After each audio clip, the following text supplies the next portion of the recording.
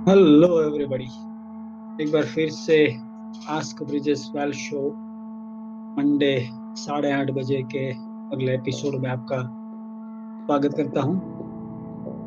पिछले 3 एपिसोड में हमने we are discussing 21 rules for effective money management in the 2021। तो पिछले 3 एपिसोड में हमने 5 5 और 5 इस तरीके से 15 रूल्स हमने डिस्कस कर लिए। आज का ये जो एपिसोड है वो लास्ट है, wherein I'll be covering remaining 6 out of 21 rules of effective money management in 2021. Rule number 16 के बारे में बात करूं तो रूल नंबर 16 ये है कि don't prepay a low rate and tax efficient housing loans. तो ये रूल उन लोगों के लिए है जिनको अगर उनके ऊपर कुछ लोन्स है तो रात में नींद की दिक्कत नहीं है। अगर आप उस तरीके की इमोशनल कैपेबिलिटी है अगर आपकी कि जहाँ पे आपके ऊपर कुछ भी लोन है, अगर it is within your उसकी कैश आपकी कैश फ्लो की लिमिट में वो आपके ऊपर है, या तो कंफर्टेबल आपकी इनकम के हिसाब से कंफर्टेबल है, whatever it is, but फिर भी अगर आप if you are not able to sleep well in the night और आपको वरी होता है तो ये रूल आपके लिए नहीं है। बट अगर if it you are okay कि अगर आपकी वेल्थ क्रिएट हो रही है और आपकी वेल्थ क्रिएशन की जर्नी में अगर आपकी लॉन है वो आपको वेल्थ क्रिएशन में हेल्प कर रही है तो you should follow this rule. Don't prepay low rate tax efficient housing loan और एजुकेशन लोन, राइट? क्योंकि कई बार ऐसा होता है कि ये जो हाउसिंग लोन की इंटरेस्ट रेट होती है वो आपके पोर्टफोलियो से कम आपकी इंटरेस्ट रेट होती है। सो एसेंशियली आपके पास चॉइस ये होता है जब इस तरीके की लोन होती है कि अगर आप उसको प्री पे कर दोगे तो you will be able to save, जो आप इंटरेस्ट सेव कर पाओगे। लेट्स टेक एन एग्जांपल कि अगर प्रेजेंट डेट में देखा जाए तो आपकी हाउसिंग लोन 7 साढ़े 7% के करीब होगी। तो अगर आपकी पोर्टफोलियो 12 13% की रिटर्न दे रही है और आपकी हाउसिंग लोन, अगर आपके पास चॉइस है कि आपकी जो सरप्लस है वो इधर आप अपनी हाउसिंग लोन की ईएमआई प्रीपे करने में डालो ताकि आप 7% की सेविंग करो, या तो आप उसको उस पोर्टफोलियो में डालो जो over a period of time आपको 12 13% की रिटर्न देने वाली है। और साथ ही साथ में ये जो 7% इंटरेस्ट रेट है उसमें से अगर आप आपकी जो टैक्स सेविंग होने वाली है, अगर उस टैक्स सेविंग की अगर इफेक्ट डालोगे तो इंटरेस्ट रेट और भी कम हो जाएगी। लेट्स टेक एन एग्जांपल कि आपकी interest rate effective interest rate post tax 6% आ रही है। So here if you are prepaying your home loan तो वो 6% बचा रहे हो आप, और अगर आप उसी अमाउंट को अगर आप अपनी पोर्टफोलियो में डालोगे तो you will be able to earn around 10 to 12% of return. So which one you should opt, right? सीधी सी बात है कि आपको प्रीपेड नहीं करनी चाहिए। तो कई बार मैं ऐसा देखता हूँ कि लोग वो जो नॉर्मल सोच होती है पुरानी कि लोन की नहीं है तो मेरे ऊपर लोन है तो I am not feeling comfortable, मैं पहले लोन से निकल जाता हूँ and then I will start investing, तो वो सही नहीं है। अगर आप कंफर्टेबल हो तो आपको अपनी लो रेट और टैक्स एफिशिएंट जो हाउसिंग लोन है या एजुकेशन लोन है उसको प्रीपे नहीं करना चाहिए। But I am not saying कि आप अपनी पर्सनल लोन और वो जो बाकी के सारे हाई इंटरेस्ट वाले जो लोन है उसको आप प्रीपे मत करो, right? So this is rule number 16. Rule number 17, evaluate and rebalance your portfolio periodically. तो आपकी पोर्टफोलियो है उसको आप पीरियोडिकली रिव्यू भी करिए और उसको रीबैलेंस भी करिए, right? For that matter you need to follow asset allocation and rebalancing model. तो पहले आप अपनी एसेट एलोकेशन तय करिए कि आपका कितना प्रतिशत आपका ग्रोथ एसेट में रहेगा, मतलब कि equity is the primary growth asset, और कितना प्रतिशत आपका फिक्स रिटर्न में या तो प्रोटेक्शन में रहेगा, मतलब that is the primary asset class to invest into. आपका डेट इक्विटी रेशियो, आपका एसेट एलोकेशन पहले आप तय करें, और फिर उस एसेट के एलोकेशन में आगे जाके ये होता है कि हर हर साल में, मतलब if you take an example of frequency of 1 year, तो अगर एक साल में आप उसको रिव्यू करते हैं तो हर साल कोई एक दोनों एसेट क्लास अच्छा रिटर्न नहीं देने वाला। There could be a possibility that one of the asset class, मतलब डेट या इक्विटी दोनों में से एक है, वो दूसरे को आउट परफॉर्म करेगा, मतलब एक की रिटर्न आपकी दूसरे के सामने अच्छी रहेगी।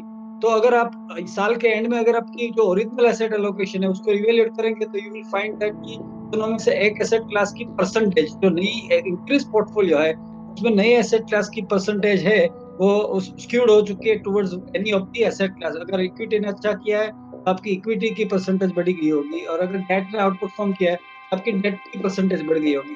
तो आपको वहां पे प्रॉफिट बुक करना चाहिए रीबैलेंसिंग की फॉर्म में। आप अपनी जिस एसेट क्लास की आपकी जो रेशियो है वो आपकी डिसाइडेड एसेट एलोकेशन से ज्यादा है उसमें से आप प्रॉफिट बुक करें और उसको ले जाइए आप अपनी अंडर परफॉर्मिंग एसेट क्लास में। तो this will give you two advantage. एक ही एडवांटेज ये देगा कि आपकी रिस्क को मैनेज करेगा। मतलब अगर इक्विटी की कंपोनेंट फॉर एन एग्जांपल आपकी 60 और 40 है इक्विटी डेट की आपकी कंपोनेंट, और अगर इक्विटी ने आउट परफॉर्म किया है तो आपकी इक्विटी 65 होगी और आपकी डेट 35 हो गई है, तो you'll be booking 5% from equity, 5% book करके आप वहां उसको 60% करोगे, और जो डेट 35% है उसको 5% डाल के आप उसको 40% करोगे। तो एसेंशियली आप जो आउट परफॉर्मिंग एसेट क्लास है उसमें से प्रॉफिट बुक करोगे, और अंडर परफॉर्मिंग एसेट क्लास में आप पैसे डालोगे। So you need to follow this exercise. आप एसेट एलोकेशन और रीबैलेंसिंग, पीरियोडिक रीबैलेंसिंग अपने पोर्टफोलियो की करना बहुत ही इंपॉर्टेंट है। So this is rule number 17। Rule number 18, most financial date either with yourself or your partner and family each payday। मतलब जब आपका if you are salaried person, तो आपकी जब सैलरी आती है तो you must interact with your family members, और अपने साथ भी इंटरेक्ट करें, और साथ ही साथ में आप देखें कि ये जो पैसे आपके पास आते हैं हर महीने, उस पैसे को आप how you would be using that money, आप उसको कैसे अप्लाई करोगे, आप उस पैसे को कैसे मैनेज करोगे, उसकी आप अपनी अपनी फैमिली के साथ भी डिस्कस करें, और साथ ही साथ में आप अपने साथ आपकी आपकी जो प्लानिंग है उसके साथ भी आप एक बार रिव्यू कर ले, और फिर उसके बेसिस पे आपको अपनी जो पैसे है वो पैसे आपको स्पेंड करने चाहिए। So host financial date with either with yourself और योर पार्टनर और family each paid. That is the rule number 18। Rule number 19, cancel your unused membership and subscription. आपकी जो अनयूज्ड मेंबरशिप और सब्सक्रिप्शन होती है, जो आपको यूज नहीं करते, मैंने एक बार ऐसा रिव्यू किया था कि I was subscribing to multiple magazines, और फिर मैंने देखा कि बहुत सारी मैगजीन्स ऐसी है कि जो मेरे लिए यूजफुल है, बट मेरे पास टाइम नहीं है।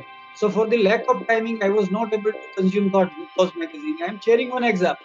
सो उसी तरीके से बहुत सारे ऐसे कुछ क्लब्स होते हैं या तो मेंबरशिप ऑर्गेनाइजेशन होते हैं जहां पे आपने मेंबरशिप ले रखी है और you are paying that, but आप उसको यूज नहीं कर रहे, आप उसको कंज्यूम नहीं कर रहे। So the best way to review your membership, जहां पे भी आपकी मेंबरशिप है, जहां पे भी आपकी सब्सक्रिप्शन है, तो उस मेंबरशिप आप सब्सक्रिप्शन को रिव्यू करें और आप देखें कि whether they are still relevant for you, आपके लिए वो रिलेवेंट है।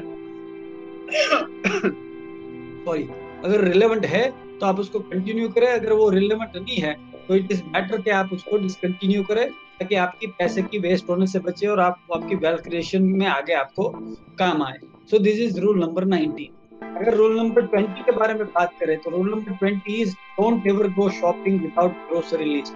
मतलब आप अपनी शॉपिंग लिस्ट बना के ही बाइंग करने जाए, राइट। जो विंडो डिस्प्ले की जो मैंने बात की थी इंस्टेंट ग्रेटिफिकेशन में, पिछले एपिसोड में तो रूल नंबर 15 मैंने डिस्कस किया था। तो वो विंडो जो डिस्प्ले होते हैं, वो डिस्प्ले की ऑब्जेक्टिव यही होती है कि आपको इंड्यूस करे, और अगर आपके पास लिस्ट नहीं है तो आपको बहुत सारी चीजें ऐसी मिल जाएगी जो आपको रिक्वायर्ड नहीं है बट आपको अच्छी लग रही है, you you would be tempted to buy them. अगर इसको इससे बचना है तो it is always an advisable whenever you go for a shopping you should have your shopping list. अभी ग्रोसरी की लिस्ट या तो कुछ भी शॉपिंग करने जा रहे हो, शॉपिंग की लिस्ट आप प्रिपेयर करके ही आप शॉपिंग करने जाए, और so that you do not end up buying the things जिसकी आपको जरूरत नहीं है, और आपकी जो जरूरत वाली चीजें है वो आप छूट न जाए आपसे। सो ये बहुत ही इंपॉर्टेंट रूल है कि जो आपको फॉलो करना चाहिए। So these are the top 20 rule. और जो 21st रूल है ये है कि आप इस ऑल द 21 रूल को आप फॉलो करें, और don't miss any of this rule, so that you take benefit out of 20 rule, और आप सारे 20 रूल की जो आपको पर्सनल फाइनेंशियल मैनेजमेंट का आपकी जो बेनिफिट है उस बेनिफिट को आप अचीव कर पाओ। That is the rule number 21। So I hope ये जो 4 पार्ट सीरीज मैंने आपसे शेयर की थी, 21 rules of managing money in effective money management 2021, वो आपको यूजफुल हो। ये सारे 20 रूल है, इनफैक्ट 21 रूल है, अगर मैं लास्ट वाला भी मिला के देखूं तो ऑब्जेक्टिव मेरी यही है कि जो फाइनेंशियल लिटरेसी नॉर्मली अपनी पर्सनल फाइनेंस में कहीं मिलती नहीं है स्कूल्स और कॉलेज में। सो ये पॉडकास्ट और लाइव के थ्रू मैं आपको फाइनेंशियल लिटरेसी देने की कोशिश करता हूँ, so that you achieve your financial goal, you achieve your financial wellbeing, and you achieve financial freedom in your life. अगर इस तरह की कंटेंट आप एक्सेस करना चाहते हैं तो I have got a Facebook page, Planet Wealth करके है, मैंने यूआरएल स्क्रीन पे शेयर किया, आप उसको लाइक करके मेरे फेज से जुड़ सकते हैं। I have got a YouTube channel, आप उसमें भी अपने आप को सब्सक्राइब करके, लाइक करके सब्सक्राइब कर सकते हैं, financial freedom with Planet Wealth. अगर आपको कुछ क्वेश्चन है तो आप नीचे क्वेश्चन आपकी कमेंट बॉक्स में क्वेश्चन पूछ सकते हैं। अगर आप लाइव देख रहे हैं तो अभी पूछ लीजिए, और अगर आप उसको बाद में देख रहे हैं तब भी कुछ क्वेश्चन है तो आप उसमें पूछ सकते हैं। I will be more than happy to answer. आप मुझसे ट्विटर में जुड़ सकते हैं, financially yours is my Twitter handle. और I am also hosting an podcast financial freedom will Planet Wealth. तो आप उस पॉडकास्ट को anchor.fm पे जाके सुन सकते हो। और साथ ही साथ जो पॉपुलर पॉडकास्ट पे जो प्लेटफॉर्म है, स्पॉटिफाई है या एप्पल की पॉडकास्ट है, सारी पॉडकास्ट में मेरी ये पॉडकास्ट पोस्ट होती रहती है। आप वहां जाके भी इसको सुन सकते हैं। और लास्ट में आप मेरी व्हाट्सएप नंबर 9328190022 से जुड़ सकते हैं। Save this number with Planet Wealth, और आप उसमें एड मी और अपना नाम लिख के भेज दीजिए। I will getting you into my WhatsApp broadcast group. और मैं अपनी व्हाट्सएप ब्रॉडकास्ट उसमें इस तरीके की कुछ भी वैल्यूबल जो कंटेंट होती है keep on sharing on regular basis. तो आप उसके थ्रू मुझसे कनेक्ट हो सकते हो। और आप अपनी जो वेल्थ क्रिएशन जर्नी है उसमें मैं जो ये वैल्यूबल कंटेंट आपको देने की कोशिश कर रहा हूँ, ये एजुकेशन देने की कोशिश करता हूँ, वो एजुकेशन आपसे मिले और आप उसकी बेनिफिट ले पाए। May God shower abundant wealth you. May you achieve financial freedom in your life. And thank you for watching this Ask Brijesh Well show. आपकी क्वेश्चन हो तो पूछ सकते हैं, और मिलते हैं नेक्स्ट मंडे 8:30 बजे यहीं पे मेरी अगली एपिसोड लेके। Thank you.